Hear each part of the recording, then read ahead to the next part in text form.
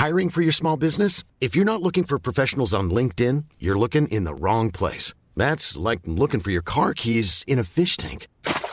LinkedIn helps you hire professionals you can't find anywhere else, even those who aren't actively searching for a new job but might be open to the perfect role. In a given month, over 70% of LinkedIn users don't even visit other leading job sites. So start looking in the right place. With LinkedIn, you can hire professionals like a professional. Post your free job on linkedin.com/people today.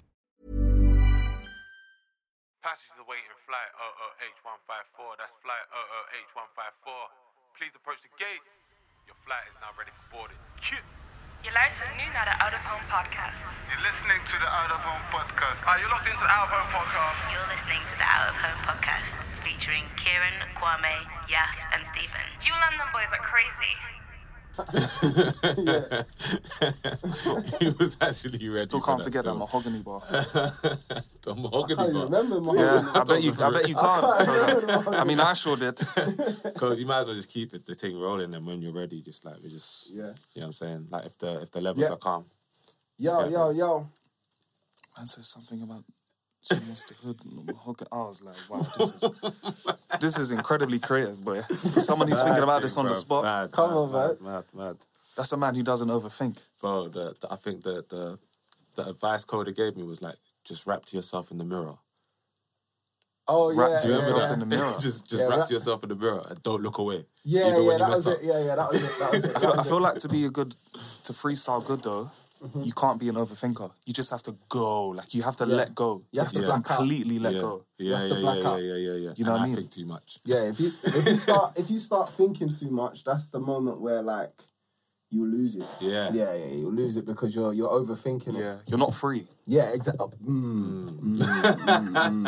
I like it. That's Buster style. That's a clickers. I like it. Yeah, that's a clickers. I like it. Let me just move this out so it's more... Shouts out to the Atomic or whatever this... You still don't know what it's called now?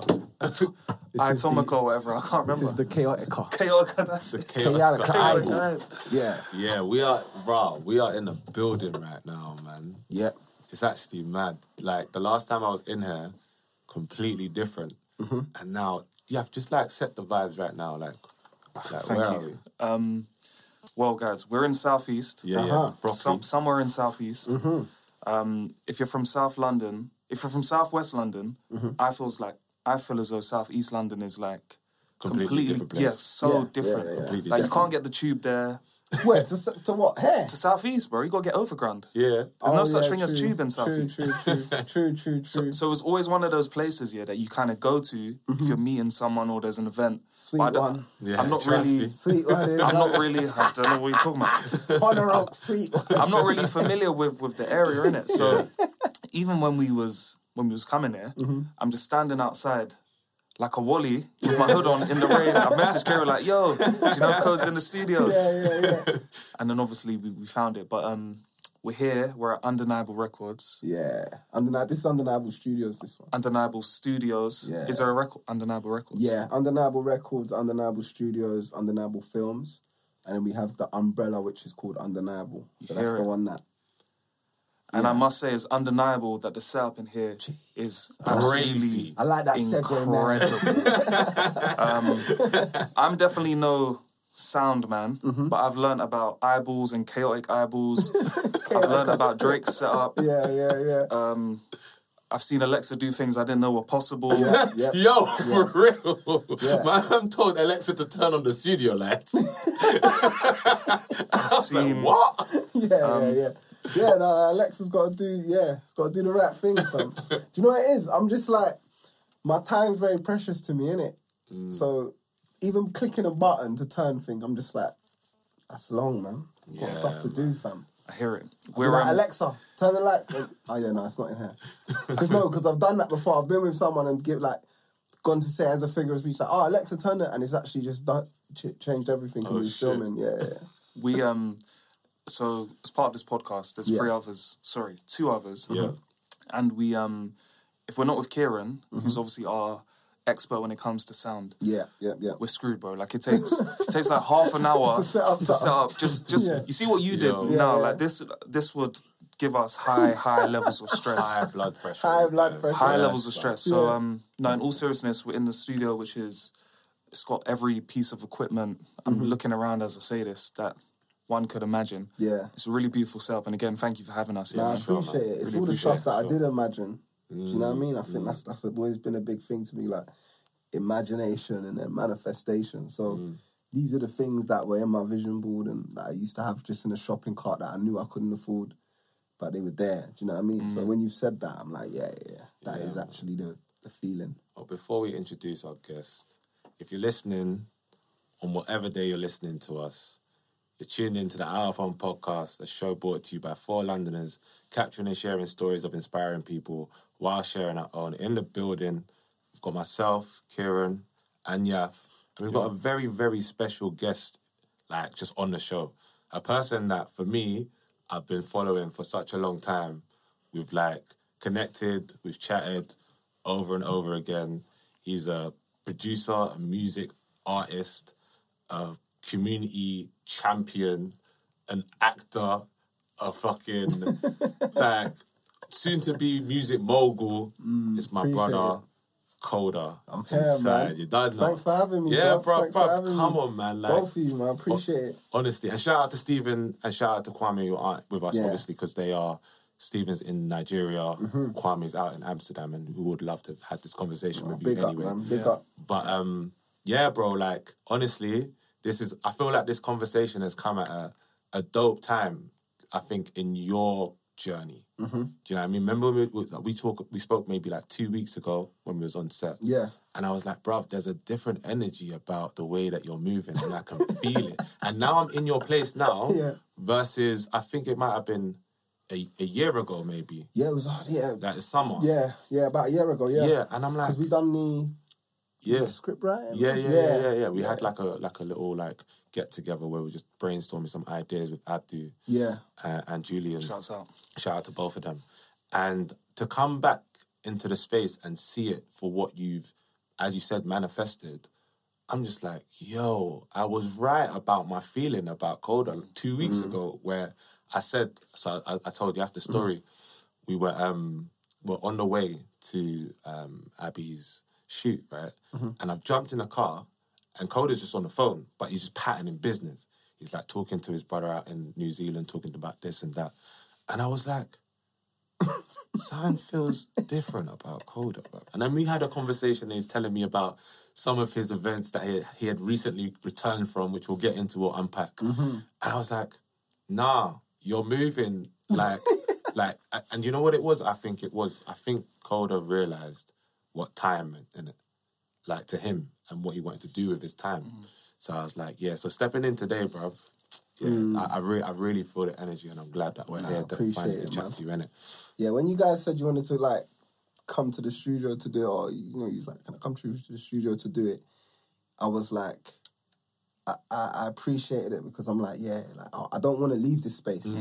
I've spent my whole year, like, out of this space too much, and I'm like, I just, even if it's whatever it's for, I want this to be the space, because I feel like this is where I'm going to be my most honest version of myself. Sometimes when I'm out, sometimes when I'm outside and you catch me in another setting, it's hard not to just turn into character. Yeah. What do you mean by that? Like, what I mean is basically, when I'm in different environments, I'm like a chameleon, right? So I will maybe tune into different sides of myself. If I'm in a jazz club, I'm going to talk about, my brain is going to search this internet, and it's going to think about everything it knows to do with jazz to have a conversation about jazz. So it's going to talk about Donny Hathaway, Coltrane, like, it's going to talk about all these people to familiarise myself with that environment. Do you know what I mean? So if we was to have done this at Soho House or whatever, then my brain might be thinking about, like, networking. My eyes might be looking at who's going past, and I might be, do you know what I mean? I might be thinking, oh, let the angle be a bit more, like, entrepreneurial, and, like, let me talk about stuff from this angle. Whereas when I'm in the studio, it's Koder the creative talking about all these other things, but everything goes back to being a creative as opposed to being like a businessman or all these other things. But ultimately, I'm a creative. Even if I start a company, it's because there's a problem I want to solve creatively. I don't have like no offense, I don't have like a finance company or anything like that. Like, my company's a creative company. Do you know what I mean? So I feel like being in the studio, it's just super authentic to me. It's interesting, right? Like the whole notion of environment and how it subconsciously impacts the way you think, what you talk about. I wanted to ask you a quick question. So you mentioned you're a creative. We spoke a lot about how you try to be super efficient, whether it's Alexa, whether it's apps, wherever it may be. That suggests that you're a man with finite time. What are you, like, how would you define yourself? Like, to people who are listening now, who haven't heard of you before, how would you define who you are as a person? What do you do? What do you get up to? I think about this a lot, you know, because I deal with like decks and pitching, and it's always a refined version of whatever anything is. It's like, turn it into a sentence. Do you know what I mean? Yeah. I'd say ultimately, I'm a creative chameleon. So, yeah, I'm super creative and I'm a chameleon. That's how I would sum it up. But the question was like my day, like what was it again? It's more how you define yourself. So Creative chameleon. And I'm someone I'm a giver. I like giving. I like helping people see beyond their own limitations. I like sticking up for people. I like good conversations. I like soul music. Soul music's like that's just the best thing to ever touch this planet. Like soul music, super enthusiastic. I'm not someone who I don't really doubts. I've got like an irrational self-belief. No, I hear it. It's like irrational. Toxic positivity. No, literally. Yesterday I was on the train, right? And, you know, running a company is financially heavy to do that, right? You've got people's salaries, you've got a lot to account for, right? And I said to I came out with a direct debit came out of my account, right? And when you're running 3-4 companies, your direct debits are not a Netflix. This is not a lie. This is a year ago. You took out an Adobe subscription, which was £500 and something pounds. We get hit with that from time as well. You took out Adobe. You took out a Antares subscription, which was an X amount. You took out all these subscriptions this time last year, and they all decided to go back at the same time. And I wrote a bar, and I was like, I wrote a bar, and I'm like, it was something about one direct debit away from a KO or something like that. Or something like, you just never know. Like, a direct debit could just spin you. Do you get what I'm saying? So, I think, what was my original point? This is what I do. My brain just goes off on tangents. You're talking about how you're irrationally positive. Yeah, that's what it was. So I saw the direct debits come out, and I was like, Codes, when are you ever gonna just be like, bruv, this is too much? But then I said to myself, I don't know if I don't have that in me. And then I said, is that normal? And I wanted to ask someone that, but I didn't know who to ask. And I was like, is it normal to like life to just hit you with bare things, direct debits or life things, and you're just like, all right, I'm going to deal with it. Do you know what's really interesting about you saying that? You're actually sitting with one of those people in this building. Okay, yeah. I love it, please. Because my friend to my left of me, Yaffy Downs, yeah, is actually one of those people that things happen to him in life, positive or negative, and I've never met a person, apart from you as well, and him, who like, when they're under the cosh or things are happening, you just find a way to just be like, cool, that's how it is. That's what it is. And for me, and like the blessing that I've had by like knowing the both of you is that like I know that you could just get through it. Like it's such a like mindset change where you're like, all right, switch your head into a positive way of thinking, and the thing that you're worrying about doesn't necessarily become too grounding or too like doesn't bog you down too much, innit? So, bruv, don't worry about that way of thinking, innit? Yeah, I was on the train. I was like, bruv, do you have a breaking point? That's a good question, though. I had to ask myself that. I'm like, but then it scared me at the same time because I'm like, if I don't know whether I have a breaking point or not, if I ever get to a breaking point, what does that look like? But then I don't think you'll know until it happens. No, I don't think you'll know that you've reached a breaking point. So you'll probably have a very testing time, get through it, and it won't be until after you've dealt with it that you've realised, like, fuck, that was it.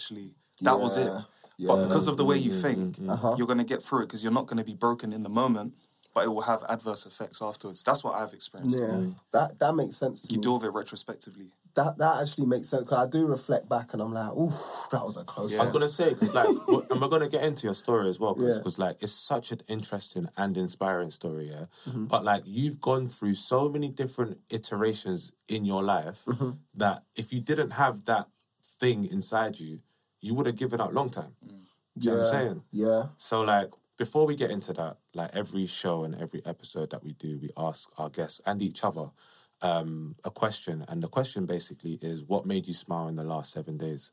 And we do that for a reason which is basically about like showing gratitude or like showing love to the things that we have in our lives and to kind of ground us and level set us in our conversation and with each other. So, bro, as you're our guest, I want to ask you, like, what's been making you smile in the last 7 days? I say my godson's been staying at my house with his dad for like the last 2 or 3 days.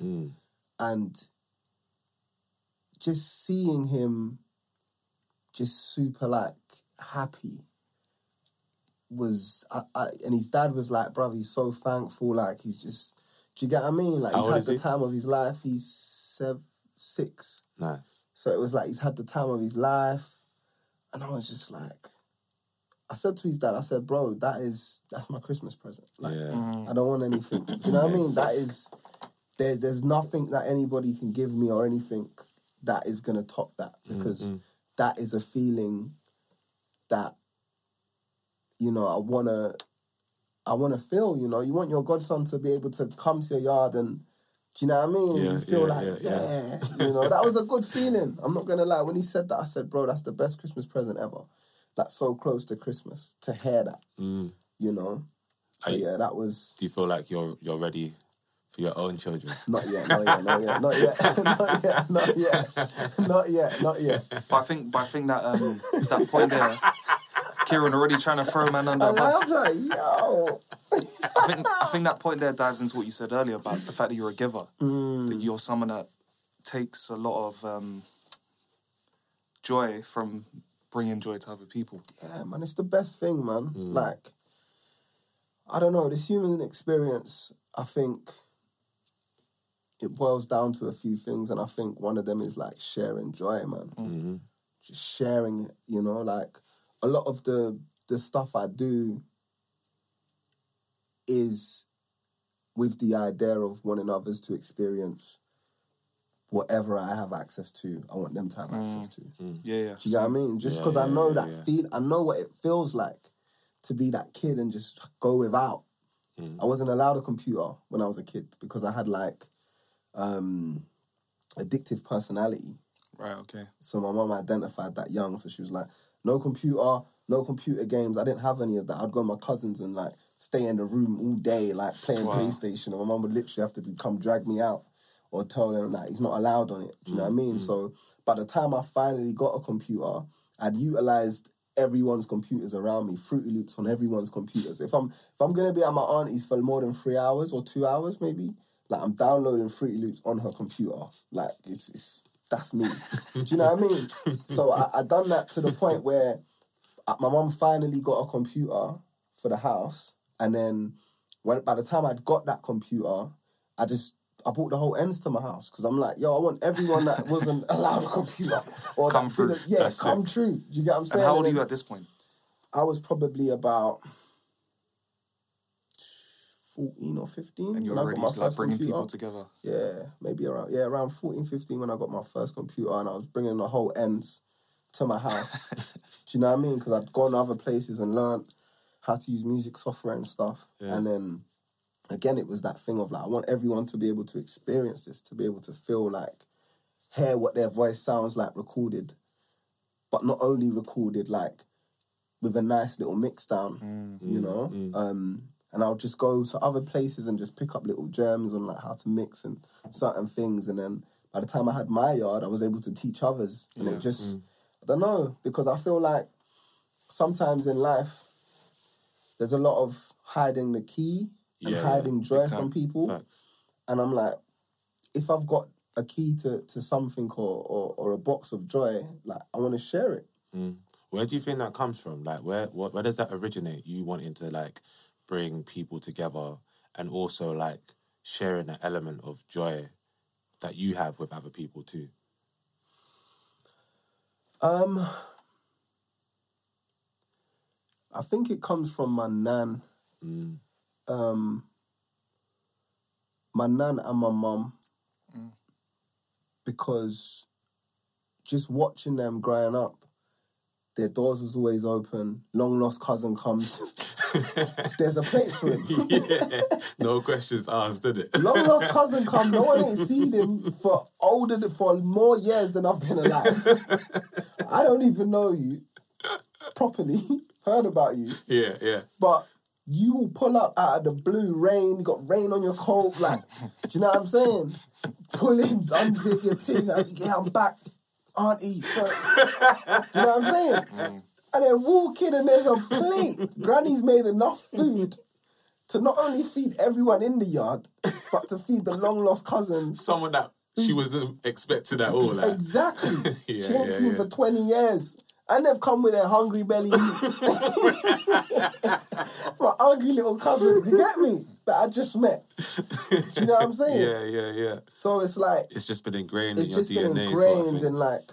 And as well, there's a lot of things in life that have stolen my joy. Okay.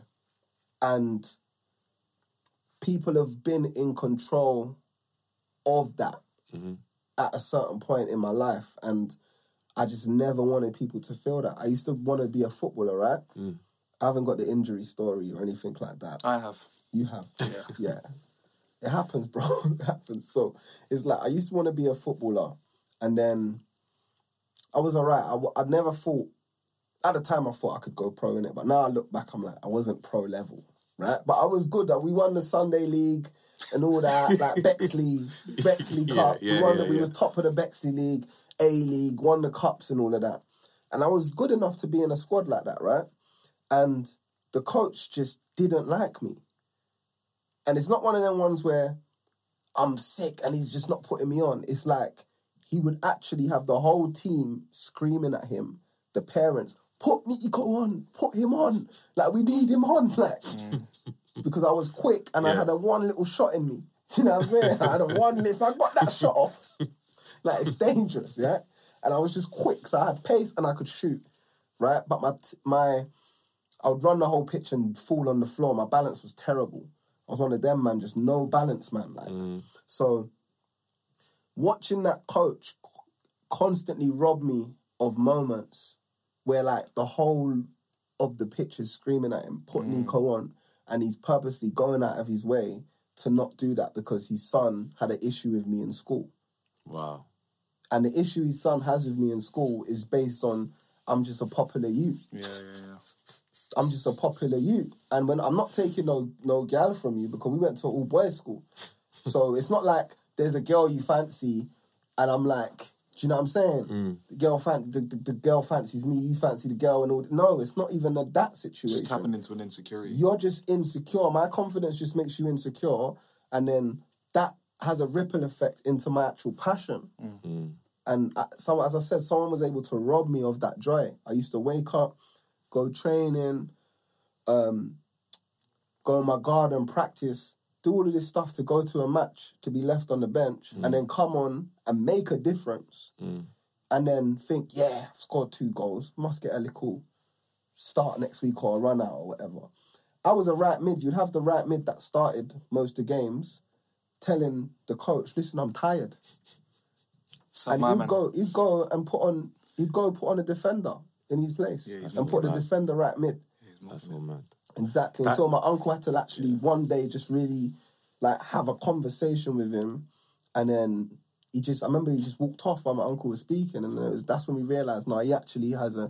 When I got to the details of it, it was like his son just didn't like, man. Adults should never do that to children, bro. Yeah, bro. Never, ever. But it's like we always speak about the impact of sport and the positive or negative impacts it has on your life. Sounds like had more of a negative one in this instance, but sport is just sport is life, we say. Yeah, exactly. And I feel like it taught you some early lessons, because I mean, you can probably argue the industry's like that. Yeah. You know, the corporate games like that. So I think there's a lot to be learnt. The one thing, I mean, we've kind of dived a little bit into where your positivity comes from, your openness. But what would you say is the context with a K? Jeez, come on. I like that. That we need to know about your life that's kind of led to you being the person you are today. And we can start from wherever you want to start from. Yeah, for real.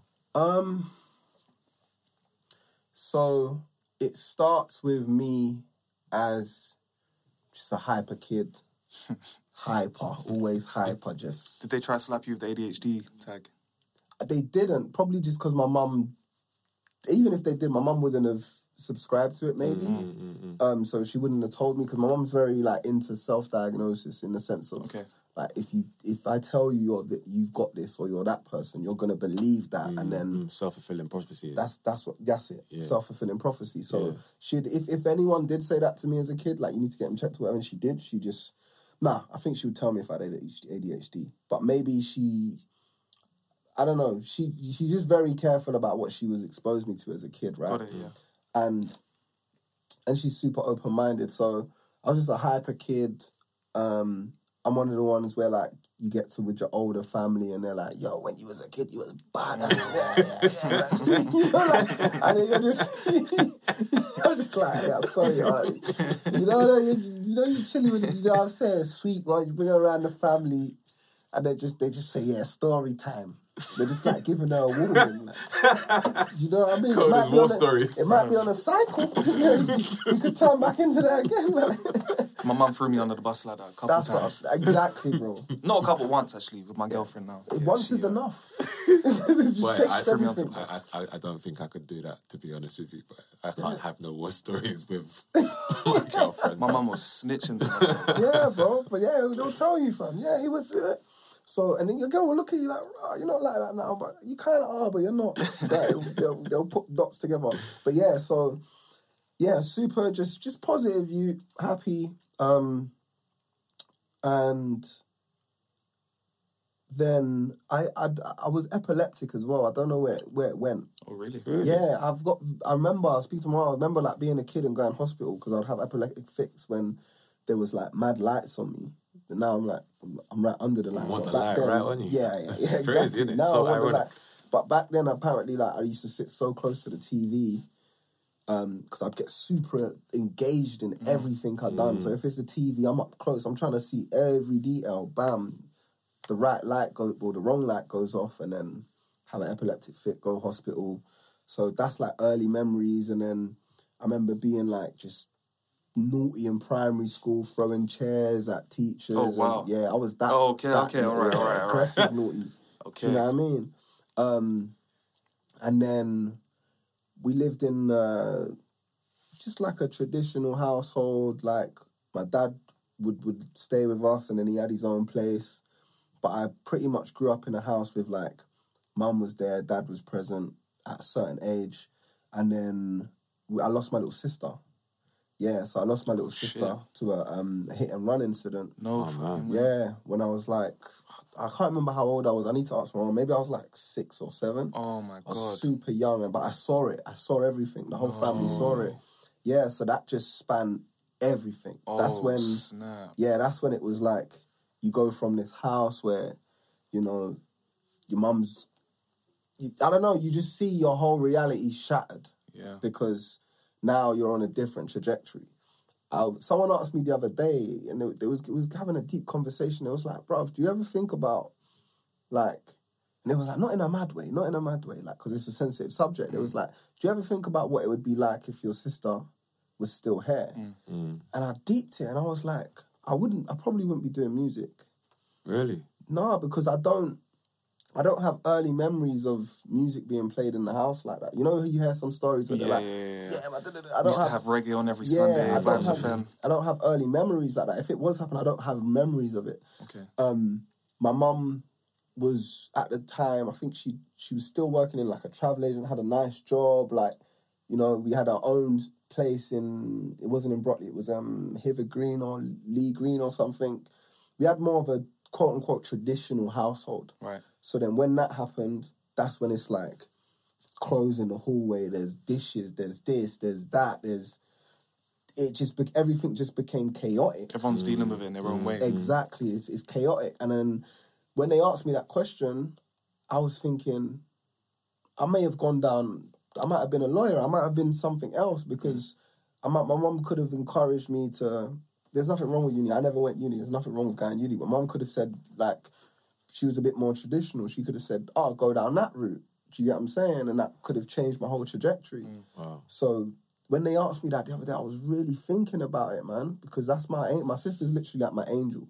Every time I'm going through something or Deeper something purpose. happens, I just hear her just be like, big bro, you got this. You know, like that feeling where you're like, fuck this, my sister's here. Like, who's chatting to me? Do you know what I'm saying? Like, I'll battle the humans, she'll battle the demons. Do you get what I'm saying? Like, we got this. So, that's what I say, that changed everything. When that happened, I think my mum, she took us to St. Lucia for 6 months. So I went to school. Is that where you guys there. are originally from? Yeah, St. Lucia in Jamaica. Nice. Beautiful. So I went to St. Lucia for 6 months, was carrying on bad out there in school, but they're allowed to hit you out I was going to say, but that's you go there with your kamikaze behaviour. Yeah, you go there with your with your English kind of The London arrogance. Bring your ass to the front and hold out your hand, bro. That was what it was the first time. I wasn't warned. Man went with the... I weren't warned. So man's going to school and everyone's looking like, bro. I'm rushing home to tell my mum so my mum can come up here and bad them up. Because you know, as a youth, when someone does something they're not meant to do, you just can't wait to tell your mum. Yeah. Right? Because your mum's always blaming you for something. So you're like, no. Come in This time it wasn't. Mum, the teachers hit me. She's like, yeah, they're allowed to. Your mum did a warn you on purpose. Your mum did a warn you on purpose. Yeah, I'm like, I've got 6 months here.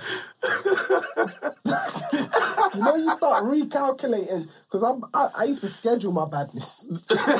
This is crazy. So I would what say, are you talking about? I'll schedule my thing. You scheduled your schedule my thing. I'll say, I've got to teach like this today. To next day, I'm going to disrupt this class. Or, I got science. I'm going to be with my man. That's my G. Yeah, me and man, like, you get me, Twicky. My little cousin Twicky. You get me? Yeah, us man are going to, like, you start... Calculating chaos, bro. It's calculating. It's literally, you start saying, Thursday, I got that teacher, I'm scheduling or something. But it messed up my whole plan. Like, they had a mango tree, coconut tree, and I used to say, in my head, I used to say, I'm just going to climb it one day. I'm just going to come out of class and just climb it. Yeah. Blood. Man, I had to change the whole schedule, blood. I remember actually one time trying to climb the coconut tree, and the teacher just pulling me back, like hitting me while I'm climbing it. Yeah. Why are you climbing the coconut tree, fam?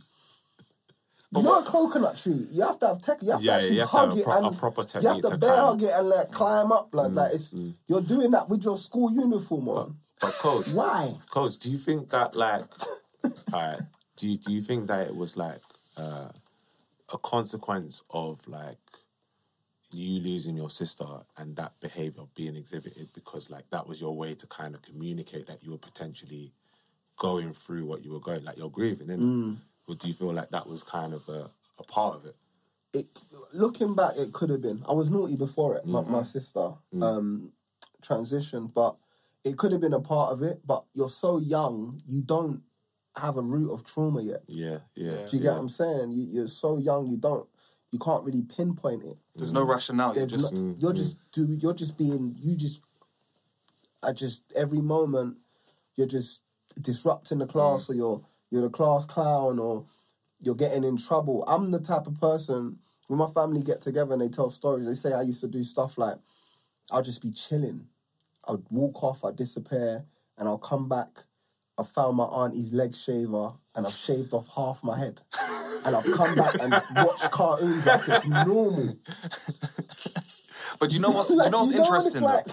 It's like, you know when it's stuff like that, when it's like, and I will come back, I'll either come back and sit down like it's normal, or I will go and put on a hat that they've never seen me wear before. Come back looking like Sideshow Bob, fam. Bruv, I'll go and find a hat that I've never put on before, and I'll just be in the front room with this hat thinking no one's going to say, wait, why has he got this hat Arnold on? trim, Let me bruv. take this. Keep Yeah, coming no, up the side of his head. literally, Hayachi from Tekken. Yeah. Yeah, blood. But you know what's funny though, yeah? So I was really naughty when I was young as well, which is weird because I'm like the most chilled guy now. Yeah. But my naughtiness was kind of like pushing things to the edge to see how far I could take things. Yeah. But now, like as I'm a grown up and adult, that actually has manifested itself in a positive way. Yeah. Where it's like now I'm trying to see how far I can push the limits and how far we can take ideas and blah blah blah whatever. So I feel like kids' naughtiness can also actually be turned into something really, really positive. 100%. And like you shaving your head or trying to climb the coconut tree, I think just shows that you always wanted to do things in a totally different way. Always. You know? Even today, I had one of my old youth workers. I see him upstairs, and this was a guy.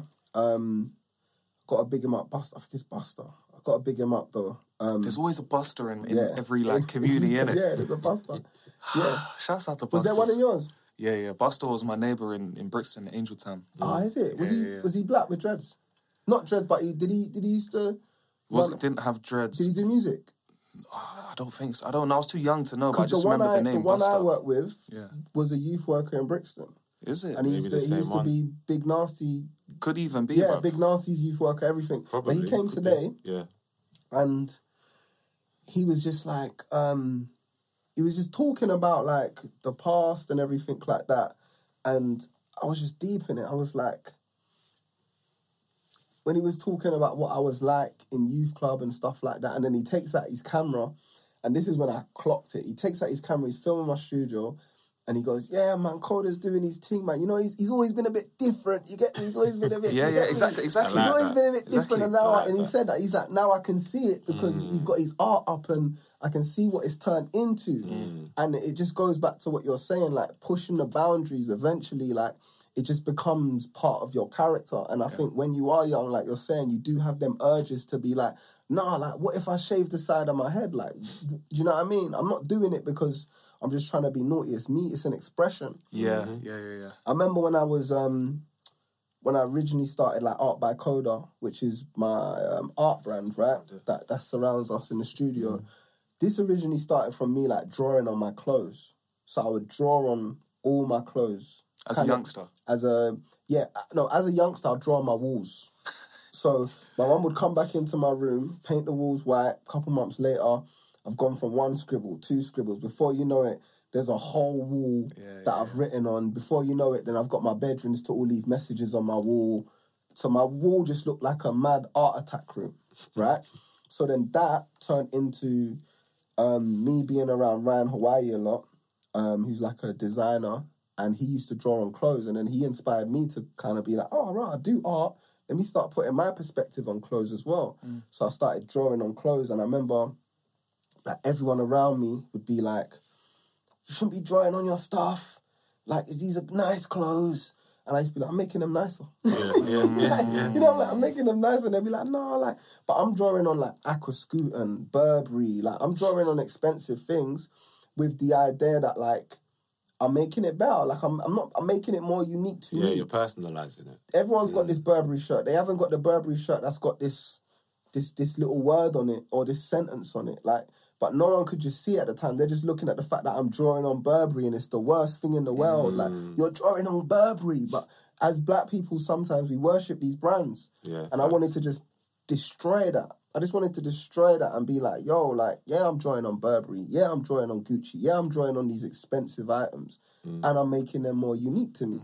And I think, just circling back, it does go from that thing of being a youth and just been wanting to express yourself. Yeah. But then getting older and old enough to start living on your own terms when no one can tell you anything. And even if they do, you don't have to listen. When you're a kid, if my mum tells me stop drawing on my walls, I'm going to try and draw smaller. I'm going to try and draw until it's not noticeable. But eventually enough small drawings, as we watched Art Attack, when he puts little things down. Shout out to Art Attack. Yeah, shout out to legendary kids Was program. Was it Noel Clark? Neil Harris. Noel Harris. Yeah, Imagine if it was Noel Was it Clark. Neil Harris? No. That wasn't Noel Clark. That's different. You got your film here. I was like, what? Yeah, I think it was Neil Harris. Neil Harris, someone like that. But close. You know how Edit you my leave little things and then you zoom out and it's a whole picture? That was the equivalent to me doing little things on my wall, and then by the time my mum's seen it, there's a whole thing. But now, when I got old enough, I'm just like, no, I'm going to draw my clothes. I would have my girl at the time, everyone just, Rocking you shouldn't this, be drawing on it. You shouldn't be drawing it. And now? Oh my God, can I get my clothes? Yeah. Oh my God, what? You never make me anything. You never, I've got this bag, can you customize it? Because people are starting to realize that it's about being unique to yourself and the best version of yourself, right? So now someone's like, I've got this top or something everyone's got. Can you customize it? I'm like, yeah, cool. Do you know what I mean? So, just circling back a little bit, you said that you didn't grow up with, musical influences in your house. No, not what I can remember. What drew you to music then? So Solid Crew. So Solid They Crew, don't know bro. album. Bro, that album... Bruv. Bro... changed my So Solid life, Crew dog. changed everything. What year was that? 2001? 2000. I was in year 6, I think. Yeah, one of them. I was in year 5 2000 or or year 2001. 6. Got it for Christmas. Yeah, one year. exactly. Yeah, year 5 or year 6. My bro Jerome comes in class, and Jerome was the youth that you get me? He's everything. Got the new TNs. Pradas. Yeah, got the plaits, oiled. The gal them loving Jerome. Do you know what I'm saying? Jerome's What's he doing now? What's Jerome doing now? I haven't seen Jerome in a while, man. Shouts out to Jerome. But shout outs to Jerome, man, because Jerome would come in and he had cousins that were I think they was in PDC at the time. So he would come in and he'd rap and he'd show me these bars that his cousin helped him write. And then I remember him one day, he had the CD Walkman or something. And he's put the headphones on my head, brother, and I heard So Solid for the first time. And I've gone, Mum, I need this album. Yeah, I need this. She's got it for me. And then I remember that just changed everything. Sat down with my cousins. We made a crew called the Hazard Crew. And we would perform to the family. We'd be upstairs. We used to get the mic. And we didn't know how to record, right? And this is, again, me just pushing, like you're saying, just pushing just being creative, right?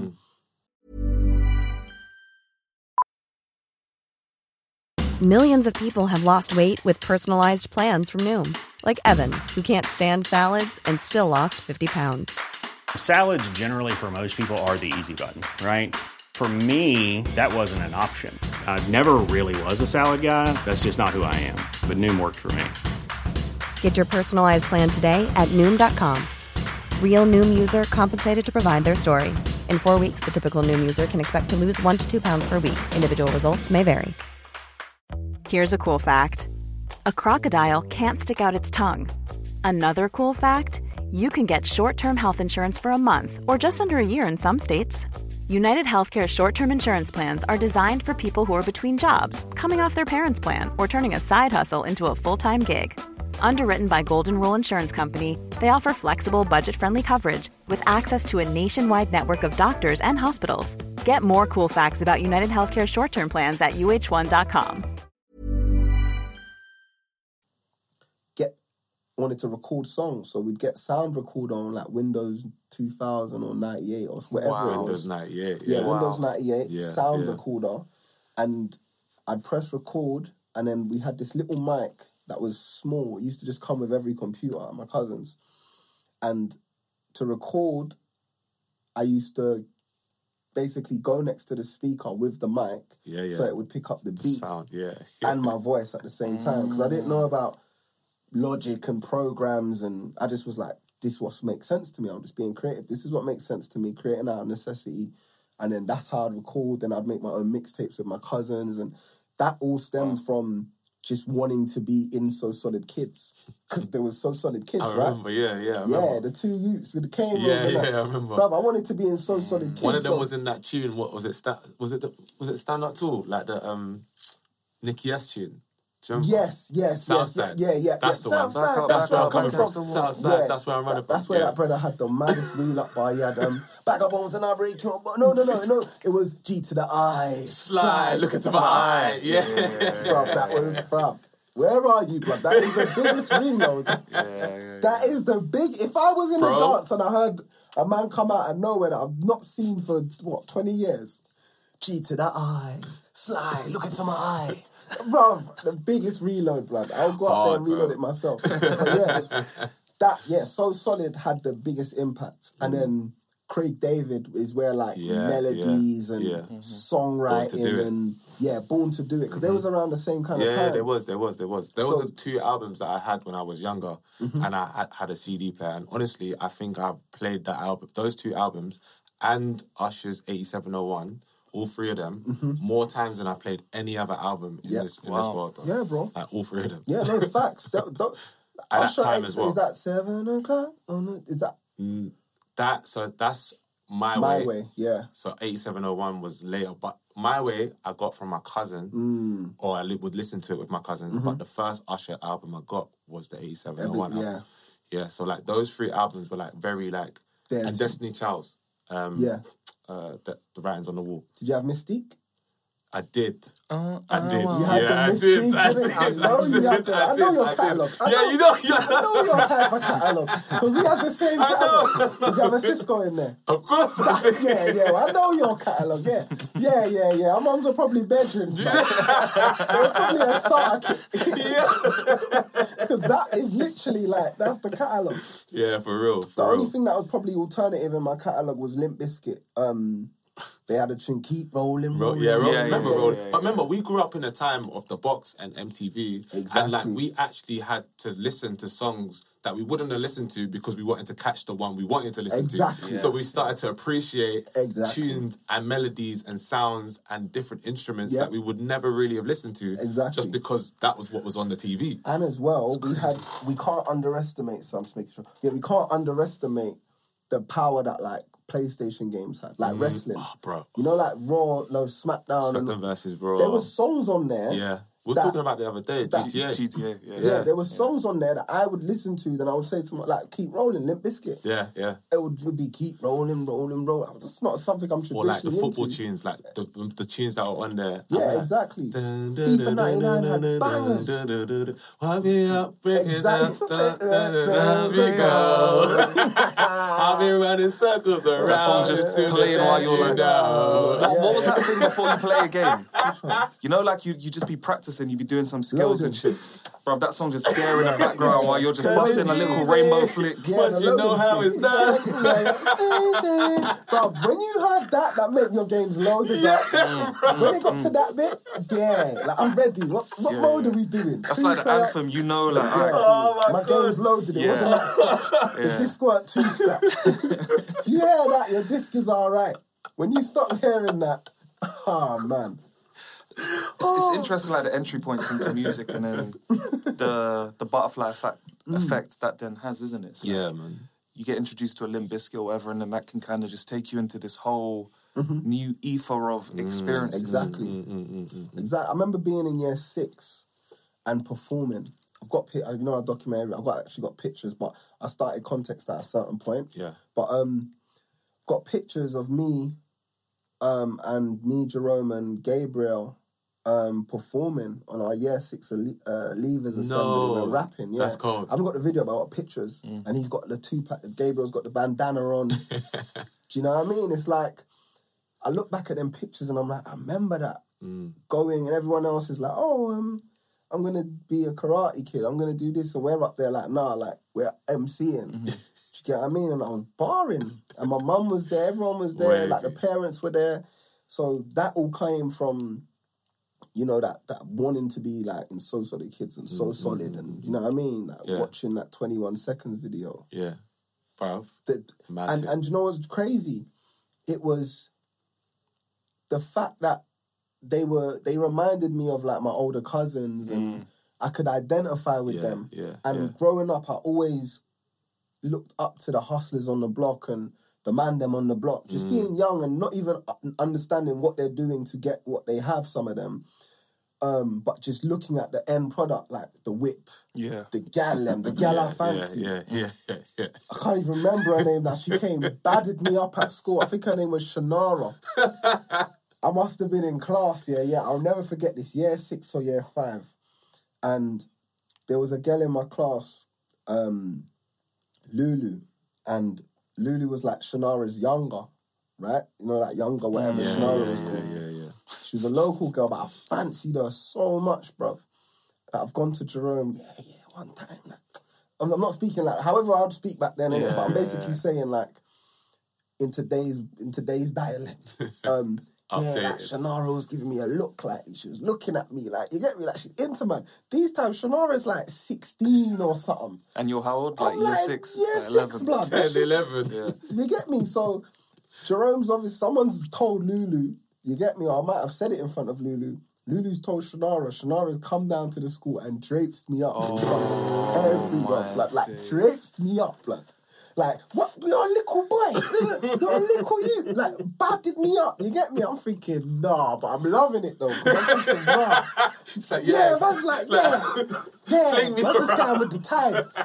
Hold me tighter. Yeah, literally. One rule, you never swim against the tide. So she could drag me this way. I'm going this way. So, do you know what I mean? Like, gosh. Those are like little fun memories from school. Do you get what I'm saying? Yeah. But, like, with the whole, just circling back into, like, the artist thing and the So Solid thing, those are the moments where, like, I was just looking up to people in the ends and So Solid reflected what I was growing up aspiring to have material-wise. Not only material-wise, but wanting to be that guy on the block that's like, who was at the time, guy called Kids or Boxer or one of these guys that were the oldest on the block at the time, that could walk by and everyone was like, yo, walk on. Like, I wanted that. I got older and, you know, you want different things. But when you're a youth, you know. That's what you were like. It's aspirational. Yeah, you want that. You know what I mean? You want to be outside the chip shop till whenever. 6 p.m. or 7, till like the latest you was allowed and the car pulls up. You don't know what's happening though. You're so young. You don't really know the ins and outs. Yeah. But then as you get older, you start to realise, do you get what I'm saying? But So Solid were like superheroes to me. That's basically what I'm trying to say. That's awesome, bruv.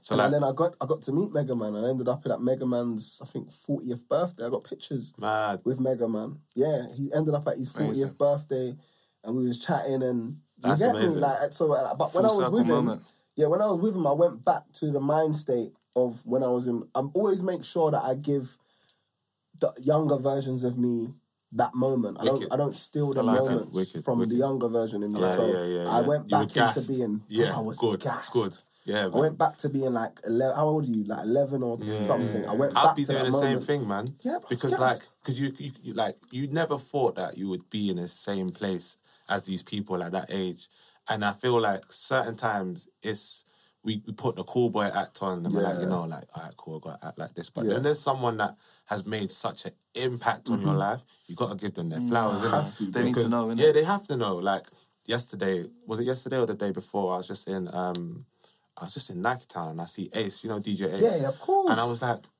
bruv, Ace, walk on, bro. You know, like, yeah, man, just made you changed a lot of like lives, bro. Like, I just wanted to. He was just walking around casual. He was like, oh, thank you, innit? I was like, yeah, and it feels good because, like, if I was to impact somebody's life as well, and someone did that for me, I'd be like, it's dope, innit? It's a dope feeling. So, I'm glad that you did that, man. It's good to allow people to feel that feeling. Yeah, man. You know what I'm saying? Yeah. As I keep saying, like, shouldn't rob someone of that joy. You don't know what they're going through that day. That just one little boost could have made him say, do you know what?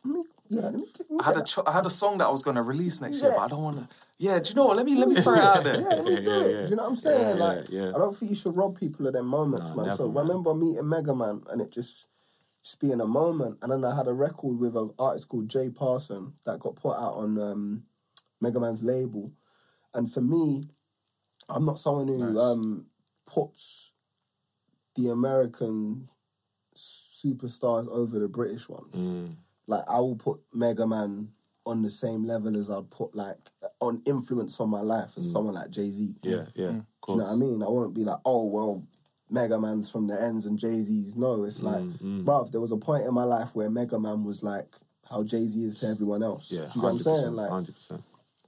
And I got to meet him, and I was at his birthday. I've got a record out that's on his label. Like that's cold, bro. Yeah, it's cold. Yeah. So like, obviously that's your earliest like iteration and like the development of who Koder becomes. Yeah. Mm-hmm. But like after that, how did you move into like the space that you're in? So taking it into grime and like. How talk about that era, because I feel like that you'll come up in grime. I remember saying it to you the other day. I was like, I had no idea. I literally had no idea how cold Koder was and who the types of people that he would like spar with, basically, innit? So like for everyone that doesn't know, I'd love for you to give them some context again as to how that what that journey was like for you. Okay, so grime.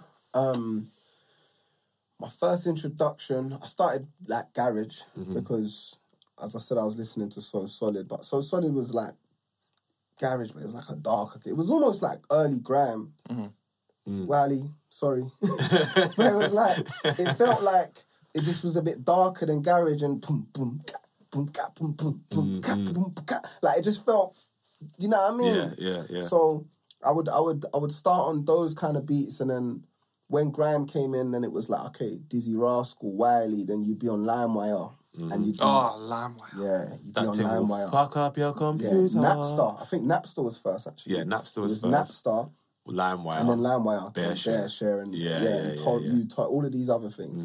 But originally it was Napster. So I'd go on Napster, and then I would type in like Wiley instrumental, or I don't even think I called it grime back then. I don't know if it was called grime back then. I just think it was, you just knew the songs. You knew who it was. Yeah, I didn't ever think, oh, this You'd is... be like, this is the, what was Wiley's one that... Eskimo. I'm going to go download Eskimo. Exactly. You wouldn't say, I'm going to go and... I used to think it was Eskimo music, to be honest. Yeah. I just thought grime was called Eskimo music. Yeah. I just didn't think it was anything. I didn't think it was called anything. I would just know... Still quite emerging, wasn't it? So exactly. I would just know Dizzy Rascal, I Love You instrumental, Wiley Eskimo instrumental, or whatever. And then I would be... going over them, writing my bars, and then I got a cousin called, what did he used to call himself? MC Dimmer. So when we made Hazard Crew, he was in a crew called LMS, I think Last Man Standing or something, but he was a barrers. Like, he was a punchline he was a barrers, so he would come through sometimes to like the Hazard Crew studio sessions, which just were like family parties. Adults are downstairs, we'd go upstairs into my cousin's dad's study room and be making music. So it wasn't like Friday we got studio. It was like, no, this was like every couple months when it was someone's birthday. Then it's studio, you know what I'm saying? So he'd come, you know, he was older, so he's just doing whatever he's doing. He'd come in, you get me, looking like older cuz, you get me? You know, like just looking drippy. You know how your older cousins look like? Just drippy. You're just like, I want to be like you, you get me? The original. Man, blood. And then he would just drop mad bars, fam. And he set the bar for me. So originally I would emulate his lyrics. So I'd take some of his bars, remix them and do stuff like that. And I then would use him as like a benchmark of like how good I needed to be to even... before anyone even properly hears me. So there was a lot of time that if you hadn't heard one of the mixtapes, you wouldn't even have known that... I'm doing music every day because I wanted to present myself when I was at like a certain level, because I just knew out there it was, do you get what I'm saying? Because I was comparing myself to my cousin, So Solid and that. I hadn't yet gone into secondary school and got to like year 9 where now we're doing this, now it's called grime. We're doing the circle and the older ones are spitting. And when I say older ones, it's who went to my school, like Desperado, who was in OGs. Yeah. Protege went to my school, who produces all of the Whiz Kids. Like, so you've got them man there beatboxing and man going in. Do you know what I'm saying? Nathan went to my school, the one that, baby, come into my room. Yeah. All of these men in circle, everyone's just doing stuff, and then you got the younger ones, and I'm at the edge of the circle like, nah, I ain't going in there. Because they used to have a thing. It's intimidating. They used to have a thing where they'd say, please pass the mic. Oh, you remember? I remember that. Please pass the mic. And that was if you was Wasn't dead. that from Richard Blackwood's show? Rough or Buff or something like that? I don't remember that. I'm mixing up two things to be fair, think but my I do school remember made it. that. I'm only finding out now that it was more people Or was that it in done that. Sister Act? Please pass. It was in Sutton, bro. It was in Sutton. Anyway, so... I thought my schoolmate, but obviously I'm finding out we didn't. So, but Inspired by. it was like, you'd get the please pass the mic. I was like, I never want to hear that. So I just kept training to get better. My cousin ended up like pursuing a football career, done like decent at in his football career and stuff like that. And I was just like, I'm just gonna keep doing music. And as well, I've got to shout my cousin Jermaine. He was a jungle MC. Okay. So I was between a jungle MC and an early grime MC. Ooh, okay. So you had some pedigree, some foundation. And my cousin Jermaine was like a childhood yeah. star. So he had already toured by like the age of 12. Do you know what I mean? He had like jungle vinyls. That's mad. He was in the club with adults. Like, you know what I'm saying? So I was between them two, and Jermaine would just be at the dinner table, and then he would just bang on the table and start doing some lyrics. So I was just around it at that age, right? Right. That kind of set the bar, and then year 9, I'd say that's when I was like, I think it was like MSN days. Early MSN Oh, was days. it? Yeah, 9. Yeah, definitely. Do you remember what your email address was? Koder_kid@hotmail.com. That's not too embarrassing, to be honest. Yeah, I didn't have the... Because before Koder, I was Koder Kid. Okay. Then I dropped the kid off, and I was like, I'm not kid no more. Like, I had a whole campaign around that. What was you guys doing? Nah, That's all right. I We don't need to. seem to remember. We need to go into. I feel like mine was like Killer K at hotmail.co.uk or something stupid like that, man. Yeah. I remember exactly what mine was. Gangster746 at hotmail.com. And the reason why it was called that is because my friend Riaz made it for me because I couldn't get past that. Gangster746. You know you have like the thing to check if you're a bot. Oh, yeah. Bruv, for some reason, I just couldn't get past that But point. you have to, like, pick how many bridges there are. Bruv, I just couldn't do it. Couldn't get past it. Hold on, I'm saving this one. So then I asked my boy, I was like, yo, Riaz, I beg you just made me an MSN. Yeah. He's like, what do you call? I was like, whatever, just call it whatever. Man calls me the 746 gang. So, like, at this point, fam, and because I didn't know how to do it myself, I couldn't change it. That is funny, man. No way. The 767 746 Gangster746 at God. hotmail.com. No, that's mad. That's brilliant. Shouts out to I would Riaz. not have accepted you, blood. Shouts You know what I out mean? to Riaz. Someone's like, who's that, bro? Yeah, I don't know, fam. nothing to do with that. Oh my gosh. Yeah.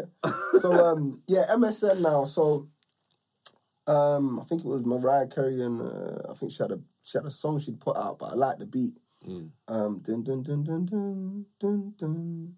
I can't remember what it was, man.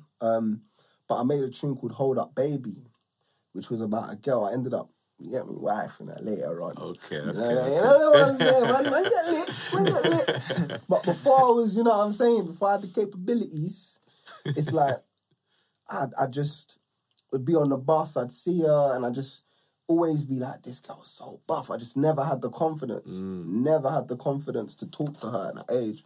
So I made a record called Hold Up Baby, which was like, please, can you hold up? There's something I want to say that if you accepted would make my day. It was meant to be like stars were meant to be in the sky, like peoples were meant to be in your eye. I wanted this girl to be part of my life and maybe even one day be my wife. So I wanted to say hold up, but I couldn't get the words that I needed to sign, whether it be you looking back or the slightest eye contact. It was the fact that her booty was fat. Do you know what I mean? Like, but man's barring. It's mad that he can reach back so quickly and pull that forward, boy. This is what, I was 13? That's 14? crazy. So I make the song, I put that on MSN, goes insane. Crazy. I knew I went viral on MSN because someone sent me my tune back. Someone with a name like Gangster746. Who's this random ass guy? Sent me my song back. That's cold. You know, like, that's how I knew, like, oh, wow. They didn't even know it was me. Like, yo, listen to this tune. Like, everyone's broadcasting it or whatever. And then I remember, like, getting on the bus. Girls are playing it. They didn't know it was me. That's mad. Yeah, I'd get on the bus and gal are at the back saying, sorry, I wanted to say, hold up. But I can phone a girl right now that will tell you, like, yo, like, that was my tune. So what, like, when that happened, yeah, are you like, yo, that's me? Or are you like, no, I'm not telling no one it's You're still in training mode. I ain't got confidence Still like in that. training mode. I ain't got but like, confidence did like that. that not give you some type of confidence to be like, oh, actually, like, I can sort of do this? Do you know what it is? I'll be honest. I always knew music was... Not always, but I mean, like, from the So Solid times, there was never a doubt in my mind whether, like, I was going to be where I am today or, like, music was not going to... I was always...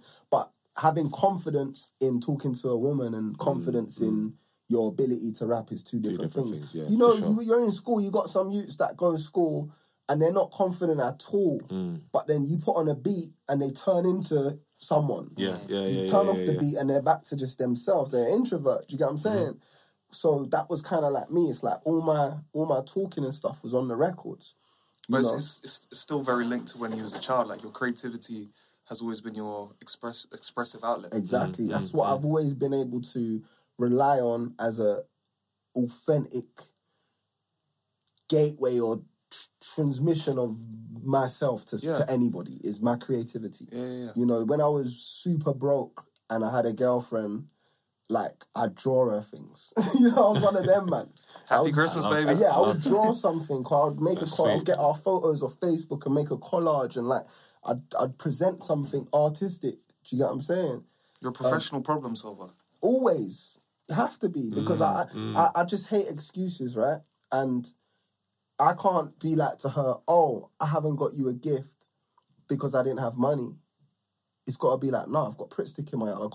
Let me give you something to show that, like, it was on my mind and I've given you something. She's probably grown now to that. If she's still even got that, it probably holds a different sentiment now. Yeah. Do you know what I mean? Because you get old and you realise, right, my man bought me all Cartier, but I can't trust him. Or, like, he bought me all Cartier, but then you get me, he's in a hotel with the guy next day. But then Coz was drawing me little pictures and, do you know what I'm saying? Like, I was figuring it out. I'm not going to lie, I get them circle back messages sometimes. Like, oh, look what I just found. I wish I would have, you know what I mean? Like, I should have, you know. But that's not with everyone. You got ones that I'm happy we never, you know what I'm saying? I'm happy that you're out of my life. But then you get them ones that are like, no, like, I've been deep in it. Like, them little gestures you used to do, like... Up to this day, there's not someone who does, like, sentimental things like that. But again, as you're saying, it's like, it's still an expression of, like, just my creativity. So yeah, like, back to the bus. I'm on the bus, they're playing my tunes. I can't believe it. I'm just like, rah, like, but it's given me the inspiration to go home and, like, work on it again. Then the hottest producer in my school was Protege, but he had a little cousin called Knox. I think Knox works at, I want to say the right company. I think Universal now. Okay. But Knox was basically like the DJ Khaled of my age group. Okay. He had the studio. He could give you a mix down. I didn't know what a mix down was at that point. I don't know what mix down is now. Fair enough. How do you think our episodes end up on Spotify, bro? You get mixed down. This is what I mean. It was editing the pod. Yeah, mix it down. Edit it. Yeah, we couldn't mix it down. But it's like, it's the stage before. Guys. It's like the stage before people hear it, right, publicly. So it's like the final, it's polishing the so product. you mix down, then you master it. Mastering is, we'll get into that. We'll get into it. But, so... Knox started to hear about, like, me through school. I had my closest friend in school, he manages Rapman now, Simpson. And that was my code. If I get kicked out of lesson, Simpson's kicked out. Like, that was my, you get me? That's my G. So, still my G. So, he was the only one that would really hear my bars and that I was telling, I've got this tune. He's like, rah, da, da, da. And there was O-Boy. There was a guy called O-Boy in my school. From Dunraven? No, he went Forest Hill Boys. Yeah, Forest Hill Boys. But he made a song called Wifey. I remember it. Remember one time I was rolling in Cat. He basically got a girl pregnant at, like, when he was like 15 or something, young. But then he went on Wifey Rhythm and spoke about it, and that was like an introspective song. I remember that made the rounds, bro. It was probably the first viral moment that I like was actual viral. Like you would go everywhere and you'd hear Wifey Rhythm. So Old Boy was like the superstar of the school. So these kind of like they were my friends at the time. They start clocking on. And then Nox is like, yo, I've heard the Hold Up Baby tune. I want to produce a remix. So now Nox does the remix now with Change, R.I.P., MJD. Who else was on it? I can't remember who else was on it, forgive me. Oh Boy, what am I talking about? Oh Boy was on it, right? So that was then the moment when everyone was like, okay, face to the name, like, that's that guy who does it. But before that, there was a record called, I'm skipping, Diamonds. So Diamonds was the record that had all the bars on it. But because Nox had started to kind of hear one or two bars, he's a man who's like, let me test you out on Diamonds, you get me? So he puts me on this record called Diamonds, and I kill it. I kill the record. Then he's like, cool. Then I think we done Hold Up Baby, and then there was a record called Grime Time, and that was like a version excursion. You know, one of them rhythms where like, you know, you have a Jamaican rhythm track where there's just bare artists. That was like one of them ones. Everyone on the ends had one, like Cozzy, me, all our age group, because Protégé would have the one for his age group. So that's P Money, Desperado, all of them, man, there. They would have, I think he had a Shatter Rhythm. So then Nox would have Pressure Rhythm. Okay. Do you get what I mean? So there'd be P Money and them that would have their thing, but then one at Nox every would level. have one for us, man. So he had like Pressure Rhythm, but Pressure Rhythm he's because I murked Grime Time. There was one called Grime Time. I murked it. You still got these records as well? I've got them somewhere. I've definitely got them somewhere. Probably at the other street. Yeah, I've got them somewhere. But Grime Time, I've murked it. I used to have this thing where I was like, I'm Koder, kid. You don't really want it with a kid. Like I just murked it. So the whole end is now saying kid. Every time someone sees me, kid. And then Nox is like, do you know what? You got wordplay content. There's Pressure Rhythm, but Pressure Rhythm's only for the barbers. Like Old Boy's doing one. Like everyone that's doing a Pressure Rhythm is the best. Yeah. And when we're saying the best, like I'm talking the best in Lewisham. I don't quite know what's going on in other areas, if I'm honest, at the time, because there wasn't really you had the Diamond Nokia phone. Yeah, I remember. So you might get a Bluetooth from another school. Where they've all done That's a freestyle so and it's going crazy. Like at that time, like we were so like, locked into like our boroughs. Yeah. Because unless we knew people that were from other boroughs, we weren't getting like what's happening in like Croydon, what's happening over there in another like North London, let alone South. Like you know just what I mean? never like, know. You just never know, bro. You just never know. So that was what was happening, and then it was like we'd have these moments where we'd just do little freestyles and stuff like that. But I done Pressure Rhythm, and I just killed it. I just murked it. Like I think my lyrics was like, name's codes. I think I came in like, my name's codes. My body heat's so cold that when I speak, cold air gets breathed out. But I breathe out snow that's colder than nights in Moscow. Frost on my fingertips like I shook hands with a snowman. You know, bro, bars are long, never sweet like Toblerone. Never handing out roses. No, I don't spray bars that are sweet like cologne. Name's cold, but I flow hotter than stoves. Also warm like winter clothes. I flow hotter than the rocks, absorbing the heat in the middle of volcanoes. You know, I got the skin melting touch. My flow's too much. Hard to understand, but I don't speak Dutch. You've never banged. I know you're up in your attic wrestling with your crutch. Mad. Do you know what I mean? But I'm How like old are you at 14, this? Yeah, I was gonna say 14, 15. bro. So mad. I'm coming with, because as I said, like I'm treating writing like an art, like a craft. I'm not trying to show anyone anything until it's. So yeah, I'm at Pressure Rhythm, and then that's the moment I'd say when it was like, okay, cool. There was. I would go on the bus now. Girl, them knew. That's Koder. They knew, oh, yo, hold up, baby. Price gone up. Price has gone up. Price has gone up. Do you get what I'm saying? So, got to big up Nox, got to big up Old Boy, got to big up Rids, like Messy Kids, Simpson, Liam, like all of the man them. Back then, that was, you get me? Because that Vex man, that played a big part in my come up. Because the bar was so high. You got to remember, Old Boy, well, you guys might have not known, but Old Boy was saying bars like 14 years old saying, and I've been telling them I'm on everyone's PCs like MSN. I'm on anyone's phones just like messaging.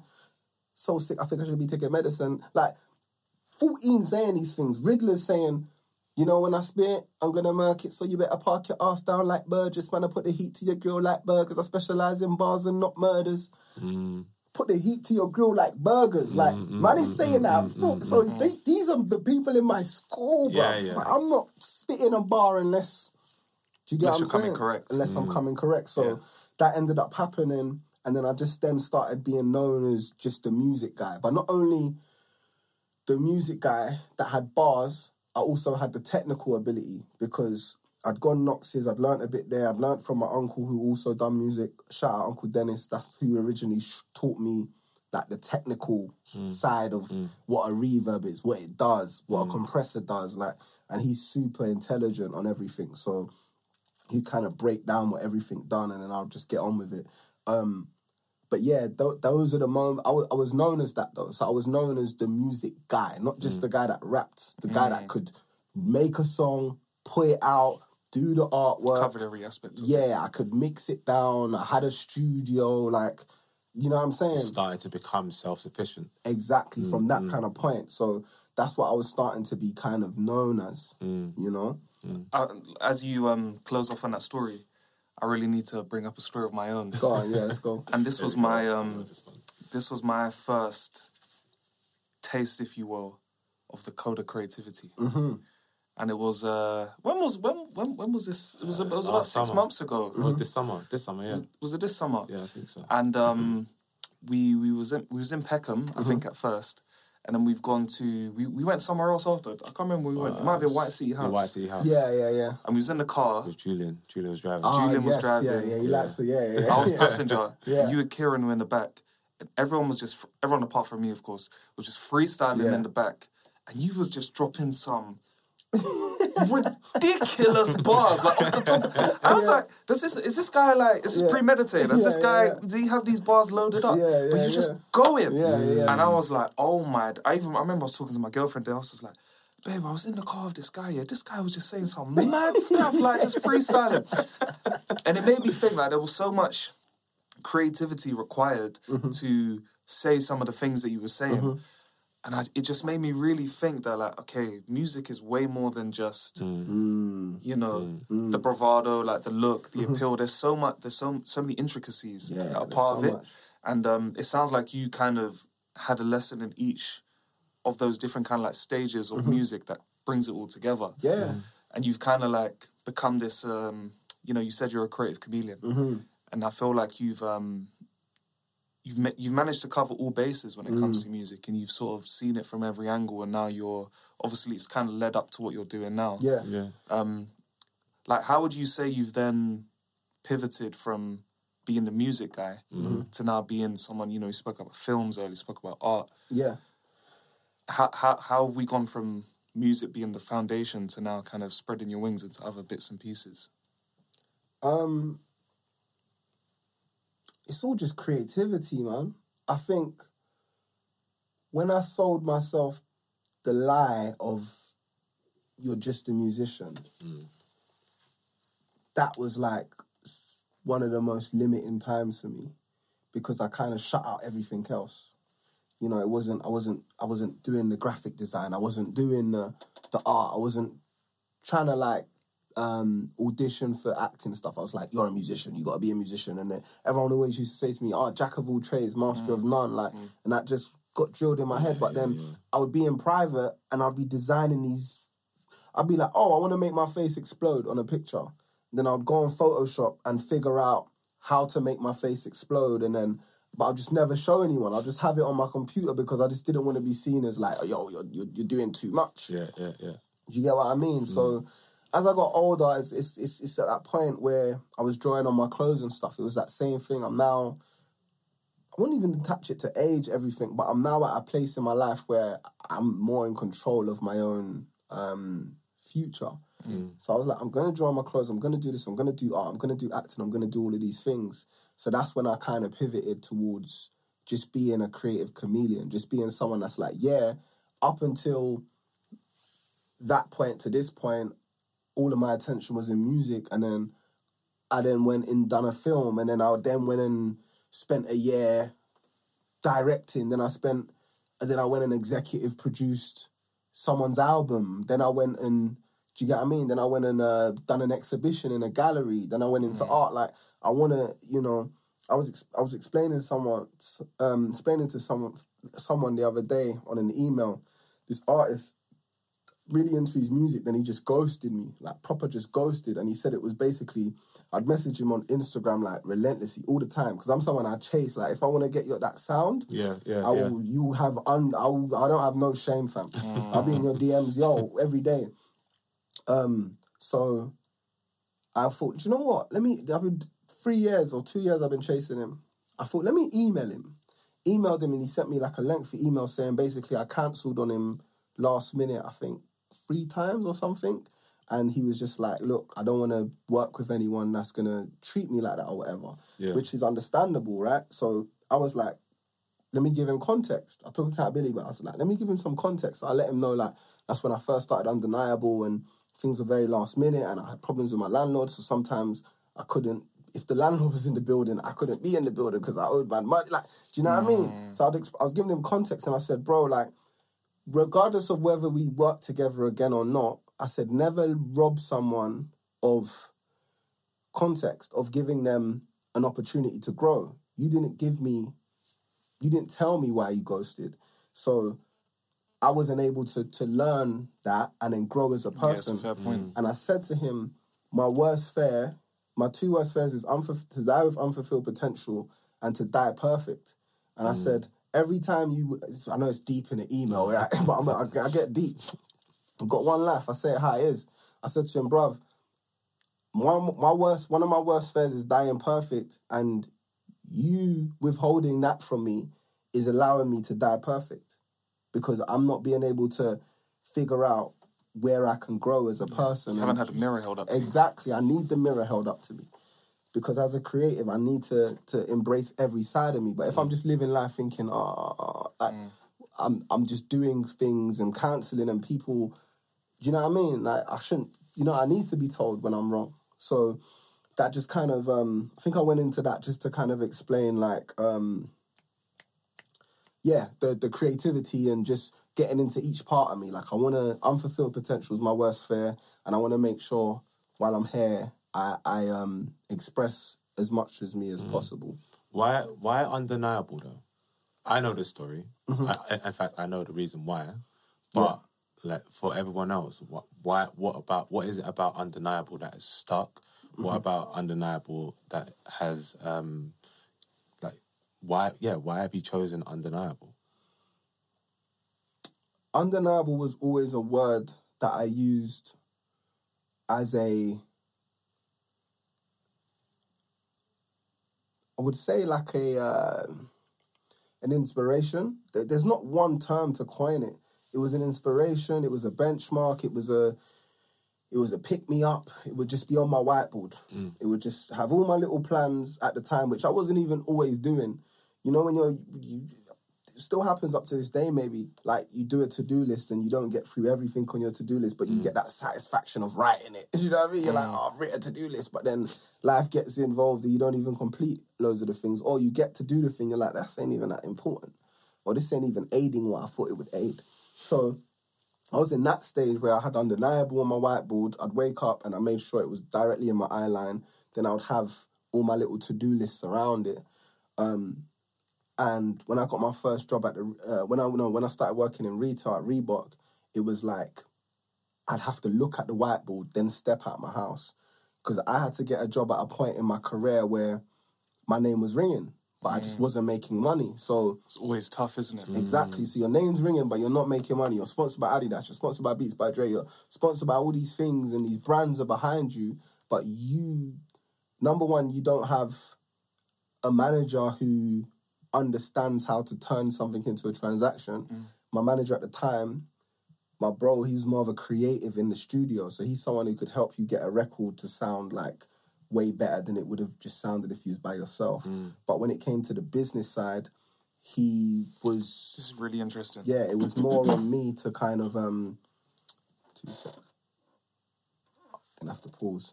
Go on. Yeah. Yeah. Is that cool, yeah? Yeah. I'll finish the point. Yeah. So, yeah, it was more on me to execute the business side. But I didn't have, I only had a limited business acumen. And as well, my business acumen was attached to wanting to execute an idea. So I'd only develop the acumen I needed to develop the idea. So if I wanted to work with Business Beats by Dre, I would learn the bit about the business that I needed to get that, so I could let that help that, and that could help that, as opposed to like, I'm going to work with Beats by Dre, I'm going to be an ambassador, this is my fee, it's going to be reoccurring, it's going to be this, they're going to have to license my image, they're going to have to... I wasn't thinking about all that. Do you know what I mean? So by the time I was leaving my house to go to Reebok, it was like I had to then pluck up the courage and to step out the house and not feel like I'd fallen off on music. Do you know what I mean? So that word sense. Undeniable would be like something I could look at it's every a statement day. as well, isn't it? Yeah, it's a statement of like, I'm going to be undeniable. And it goes back to me not wanting to show anyone my bars until I knew it was the thing. And then me trusting that, and then me showing them, and it actually was the thing. And it was always a word which I just associated with whatever I was doing. People would be like, I don't like grime, but I like your stuff. It's because it's undeniable. They didn't say that, but in my head I'm thinking it's because it's undeniable. You're actually not into this sound sonically. You turn it off when you hear it, but when I'm doing it, on the same beat, you like it. It's because it's undeniable. Nah, man, that's sick. I think like, for us, we've enjoyed just hearing about your journey and everything that you've had to do to get to where you are now, how you've sort of tapped into that creative spirit that was always there. We obviously know that you've had a crazy journey as well in terms of some of the places that you've been privileged to live in and experience. So it would be remiss of us to not quickly touch on that before we wrap out up. of home, man. Yeah. So I mean, I remember when we first met. This is only second time with me, but when we first met, you told me that you had spent some time in New Zealand. Yeah. And I think that is. I mean, most black guys from the ends haven't had an experience of living in New Zealand, you know. Facts. I think it would just be dope if you could share some of those experiences and what it was like for you to come out of your comfort zone, so to speak, and live in a place like New Zealand. New Zealand, that's 2007, I think, or 8. So that's when I was like, you know, the street stuff kicked in. When I went, as I said earlier, I was looking up to the man them on the block, and then when I found out what they done to get what they have, that wasn't what inspired me. But my mum had become an alcoholic because she was finding it difficult to deal with just she speaks for herself, but like from what we was going through, it was like that trauma of my sister, and losing her at a young age kicked in. So she went on her own journey towards recovery, and I just, at the time, it's like it was at the same time that I was starting to kind of get into like street activity, and that just kind of tipped me over the edge, right? So that's when things started going from like, you know, just robbing corner stores, sweets in corner stores, to like actually, you know what I mean, doing other things. Seeing how far you could take Exactly. Yeah, seeing how far you can. Oh, like, I can steal a Snickers. What about the till? Okay, what about... Yeah, do you know what I mean? Like, literally, same thing. So, being super, like, influential in my area didn't help either, because if I said I'm going to go do that, then there was 20 other people that was like, I'm going to do that too. So then a lot of people got pulled into just the way I was living. And then some stuff happened, and then the man them ended up on like Crime Watch and on the front page of the paper. Jeez. So then there were suspicions that I was in the paper and I was on Crime Watch by my family, my mum and stuff. So, you know, we tried to do the whole going in each shop in the ends and taking all the newspapers out. But it was like, you know what I mean? Street sweepers. Just like, yeah. So, you know, I think what happened is my mum had seen the people in the paper and known that those are the people that are in her house all the time and that I'm associated with. So if they're doing that, then I must be around the same kind of things. because she didn't have a clue. No one had a clue what I was doing at the time, because I grew up in an era where it was like, you're not meant to know. You're never meant to see the boss. Even though I'm making it sound like I was this flipping... I wasn't no flipping Pablo Escobar. But even the level I was at, it was like, you're not meant to know. You're not meant to go to your family's yard and they're like, yeah, that's my roadman cousin. Do you know what I mean? Like, yeah, he does that. Yeah, he does. No one's meant to know that. Not even the girl I'm seeing at the time is meant to know that. So I played by those rules, right? But then, my mum just was like, by association, you could get in trouble. So she had like a moment of like sobriety where she just was like, boom. She colluded with my uncle. Colluded. I love that word, you know. Colluded. She colluded with my uncle, and they ended up sending me to New Zealand. Well, she ended up sending me to New Zealand to stay with my uncle, and that was just life-changing. Like, my uncle just showered me with love, and it was love that I hadn't been exposed to from consistently, sorry Dad, but consistently from like a male figure in my life, because my dad was on his own mission growing up. So he had other kids and he was doing whatever he was doing growing up. As he's probably my age now, the age I am now, probably back then. So I could only imagine what... Do you get what I'm saying? So I don't hold anything against him, but it meant that my uncle had kind of stepped in and became like the father figure in regards to discipline and waking up at a certain time in the morning, and you got to do your press-ups and you got to do your sit-ups, and you're going to have breakfast at this time, and you're going to, do you know what I mean? And you're going to get a job. You're going to get a job. You're going to come work for my company, and I'm going to pay you this much. And then, you know, if you do well enough, then you're going to get a pay raise. Like, I didn't know nothing about discipline. That. I went out and, I went out and took whatever I wanted. If I wanted a brand new phone or whatever, I waited till someone pulled it out and allegedly took it. Or if I wanted if I wanted to drive... So, man said allegedly about himself. Nah, come on, man. It's 2023, man. It's AI. So funny. But everything about that sentence was jokes. Allegedly. I'm going to say it again. Like, you'd see a car or whatever that you've always wanted to drive, you'd allegedly... do you know what I mean? Like anything you wanted, you just take, right? Yeah. So earning money was like a new thing to me. Like having to he had a canopy company, so having to carry the big 6x3 canopies and set them up in the rain and all of these things. But then at the end of the week, getting a paycheck and being careful with how I spent it because I've earned it as opposed to just gone out and just taken it. Yeah. Do you get what I mean? Or, allegedly gone in someone's house that grows certain exotic plants, black thing, bag them up, and then allegedly put them in the back of the van with your Cody, and then, you get me, sold them to someone for a discount price because you never paid for it. You know what I mean? Allegedly. So this was now earning money. So I'm looking at every dollar. Over there's dollars. So I was looking at every dollar, every and you appreciate cent, it as well. Appreciating it. I'm buying they used to have these cheesy beef pies over there that would just slap. But when I'm buying it, I'm like, okay, this is $3-4. Yeah, this is, yeah. Do you get what I mean? When you're just taking, you're just like, them trainers 110s, whatever. But anyway, that's when I first kind of connected with soul music. Because he was into soul music and well, he's just a music head in general. And his son, my cousin Eno, he was using the MPC, kind of like the one I got here, MPC 1, but he had, I think, the MPC 2000, which is like the grey one, the old school one. Yeah. And he would get a record from his dad's collection, put it at a certain point, record it into the MPC, and then sample it, and then chop it up and then turn it into something else. I couldn't believe my eyes. I've been using LimeWire, Napstar and Fruity Loops and just making things, but you're actually taking something that was pre-existing on a vinyl. I didn't have a vinyl player in my house. I wasn't around no vinyl players growing up. So my dad might have had one, but I wasn't, as I keep saying, I'm not old enough to remember these things. I'm just assuming because he's into records.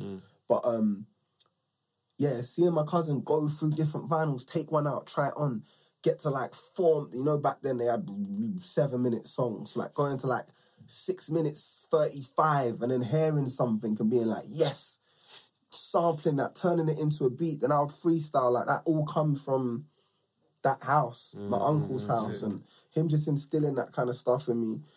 And then he then started to tell people, like, my nephew does music, and then that turned into meeting a guy called Dubhead, and then being introduced to Jason Housen, who was like, I'd say he's New Zealand's, him and I think Sean Lyons are New Zealand's like pioneers for our type of music, like grime, jungle, garage. They were the guys in New Zealand that was going and carrying the vinyls back and forth from countries and playing the music out there and really doing the sound out there. So when Jason heard there was a grime kid in town, he was just like, yo, he heard me, we went to his record store, Beat Merchants, he heard me spit, and then he put me on a show, or him or Dubhead, someone put me on a show with him to perform at Auckland University.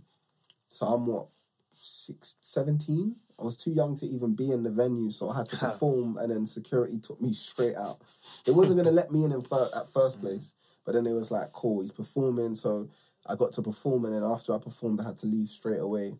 That was like my first taste of, there's people outside of my bubble, my ends, that actually like what I do. Because when you're in the ends, back of the bus and stuff like that, you feel that satisfaction, but at the same time, that's my man's little cousin. That's someone I grew up with. Like, there's so much familiarity that you love it, but at the same time, you're like, maybe they're supporting man because they know, man. But you go to another country, you really get to see how strong your product is in the market. Do you get what I'm saying? Like, you take that to another place and people have an even crazier reaction, mosh pitting and stuff. You're on the stage, like, I can't forget my lines, but nearly forgetting lines because you're so shocked. Like, what? I've just come from the block, allegedly doing alleged things. Do you get what I'm saying? Now I'm on the stage in another country, and I'm just going to say they're receiving you. There's these white youths and white gal that are losing their mind, blood. What? It's a whole different world. What? But yeah, man. We've spoken a lot about environments. Even at the beginning of the conversation, you said like you enjoy being in the studio because that's when you feel like you can just be a creative, and not having to be the chameleon. And then just there, you spoke about. No, I like being the chameleon, but if we was, for example, I match my environment and then choose to stand out in that environment. I know that's going to sound weird, but like... No, that makes sense. You get what I'm saying? Yeah. So if we was talking... If this podcast was about, like... If it was a finance podcast and how well Undeniable's done financially or how bad they've done or whatever it is, right? I necessarily probably wouldn't have this conversation in here. I'd have been like, let's go to my Shoreditch space because that's more of a space I associate with, like, vision and finance and the projections and trajectory of where the business is going to be in the next couple of years, and I'd be more in that bag. And I might even, and not because I associate, no, I do. I associate my clothes with wherever my mind's at. So you would have got a different drip. There would have been a different drip there. Do you know what I mean? It would have been I might add a high waist little trouser with the, do you get what I'm saying? With the Gucci loafers. Do you know what I'm saying? I would have, because I like to turn into that person that is that. Do you get what I'm saying? So, I do love being the chameleon. What I don't love is when you feel like you need to adapt to somewhere because of the outside pressures. But that's interesting because even just now you mentioned the bubble and coming out of the bubble that is the ends. I'm going to call it a privilege because it's a privilege that not many people have. Like, we're all here from South London and we grew up in certain environments and have been exposed to just mad stuff. I think K-Trap put out a tweet or something the other day when he spoke about, like, the longer you live out ends, the more you realise how mad it is what we were exposed to and what we grew up in. So I just wanted to kind of, as one of my final questions, just try to understand from you what that moment was like to step out of that bubble that is South London and be exposed to all of this newness. It was like you'd been living in a simulation and someone just took you out of the simulation and was like, you know that's a simulation, right? And then you're like, yeah, then they booted you back into it. So at least it woke you up. Yeah, so you go back into the simulation like, okay. Yeah. What's real? What's not? Am I meant to be giving my man a screw face? Am I meant to feel like that? Rah, this girl acted like that towards me. Am I meant to like tell my girl cousin that's gangster? You get me? Gangster Keisha from Deptford. Broccoli, I mean, to hot her up on the phone and tell her, listen, batten up. You get me? Treat my little cousin right. Like, am I meant to do that? Am I meant to be like, oh, someone's violated me, let me spin their block? Like, what, why? Yeah. I started to question, like, why? Because when I went to New Zealand, I remember going and starting a gang when I first went. Within the first 2 weeks, I'd started a gang. So my little seeking out cousin... familiarity. Yeah, exactly. Because it's my environment. Yeah. I need wherever I've been living, I need to create it to feel... Safe, sense of belonging, yeah. everything, to normalise it. So the first thing I need is I need people to walk around with me and follow me around everywhere I go and be willing to just risk it all if I say so. So my little cousin's there, I'm like, yo, where's your friends? Like, I meet his friends, I'm like, yeah, cool. I'm kind of scoping them out, like, yeah, you're more of like you're more like, you're gonna, this one, yeah. Do you know what I'm saying? Then what happens? My cousin's mum starts finding little nanks in his school coat. He doesn't need to roll with it. Like, he's a good youth.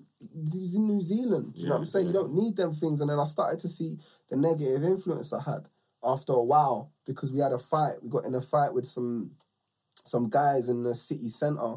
But one guy, my cousin had been pumped up because he's rolling with me. He's moved to the guy, tapped the guy's pockets. The guy didn't have it. I allegedly put him on his back.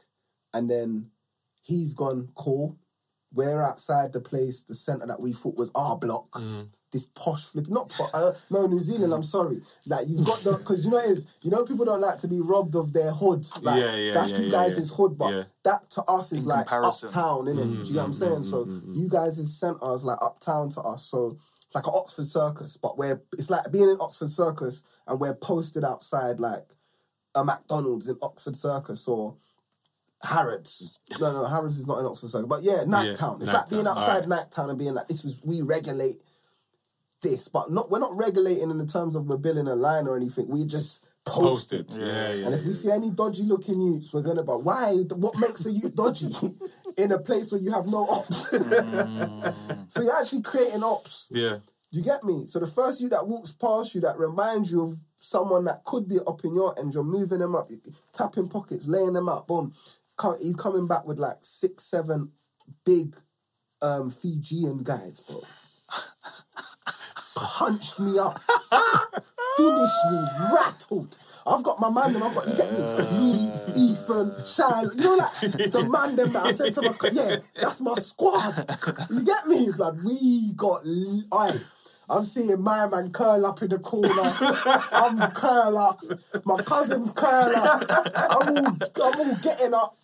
Going, like, seeing someone punching my cousin, punching them to get them off my cousin. Then they're piling on me. Then my cousin's running over, punching them. Then they're, like, it was nuts. That day we battled. Right? I went home. I went back to my uncle's house, which is a nice yard. Looking around, like, bro. What am I doing? Yeah. I've got, like, my eyes all mash up. My face is, you get me? What am I doing? My little cousin, who's an innocent youth, he's got bruises. Like, why? And then I literally, I won't lie, that beating that we got that day snapped me out of it. Because I said, right, all this time you thought you was this brother in the ends that you were from, but that's because you knew you could make a phone call and there would be something there in 5 minutes, or you could make a phone call and 20 people are going to come and fight your battle with you. Do you get what I'm saying? And when I'm now over there, I can't make that phone call. You've just been punched up.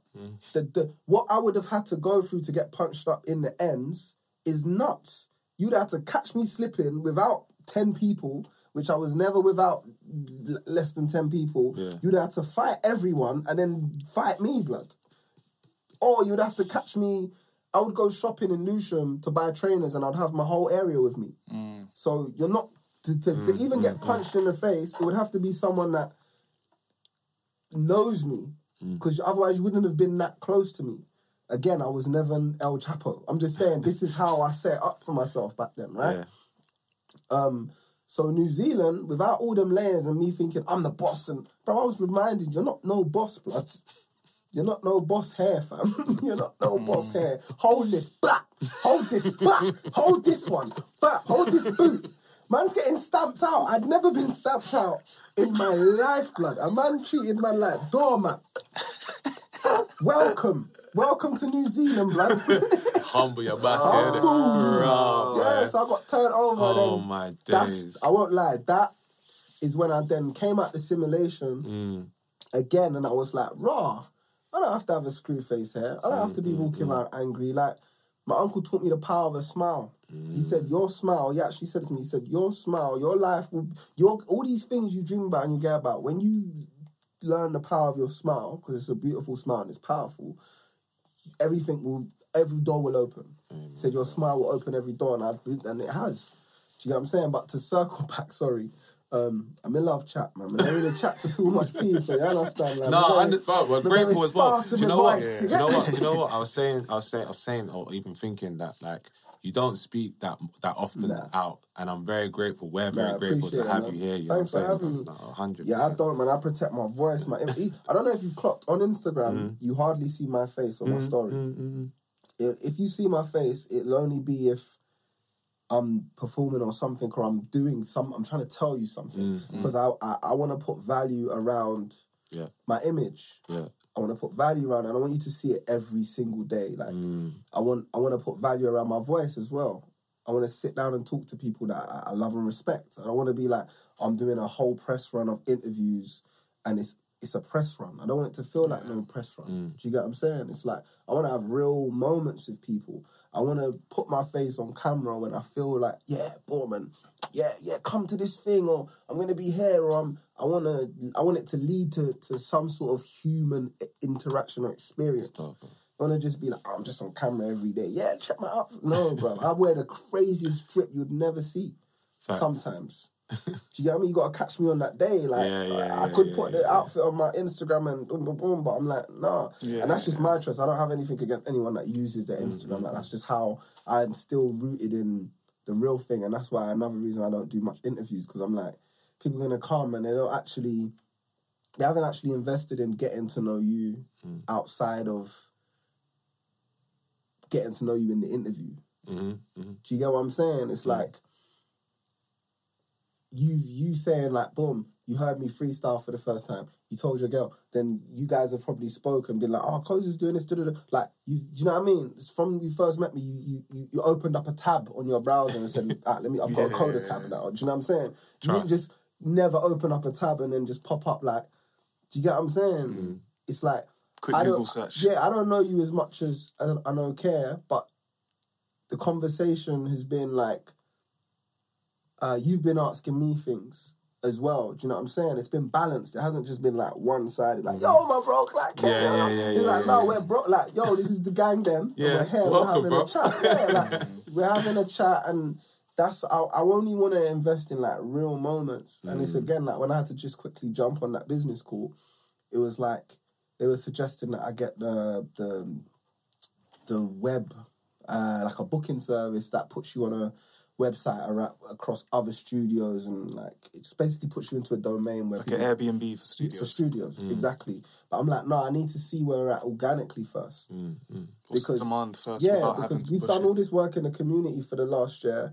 The studio's finally open after a year.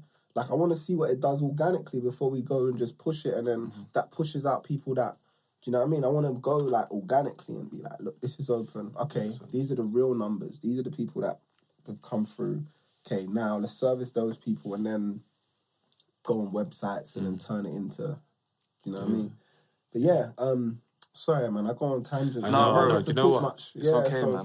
I don't get to talk much. Do you know what? Yeah, like, I just believe that you're here in this place right now because of everything that you've had to live through, experience, overcome. And like, even just you telling us the little stories about you, like going to St. Lucia, going to New Zealand, and everything else in between.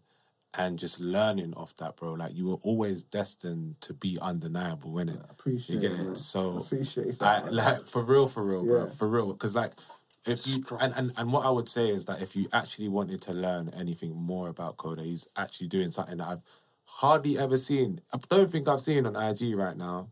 And he's telling his story with giving context to the man that he is right now from the very beginning. So if you didn't tell everything like today. Yeah. And there's so much that you could tell. There's so much. Bruv, this could be bruv, We have to do a part 2 for sure. We'll have to. But like, if you feel like you want to learn anything more about codes, please tell them where they can find you, bro. Instagram, official Koder, that's official Koder. That's where the context is living at the moment. I basically, long story short, I decided to just take everything off my Instagram that was originally on it because I realised it was a bit too lifestyle-y. And even though I deserve lifestyle, no one had context as to what even...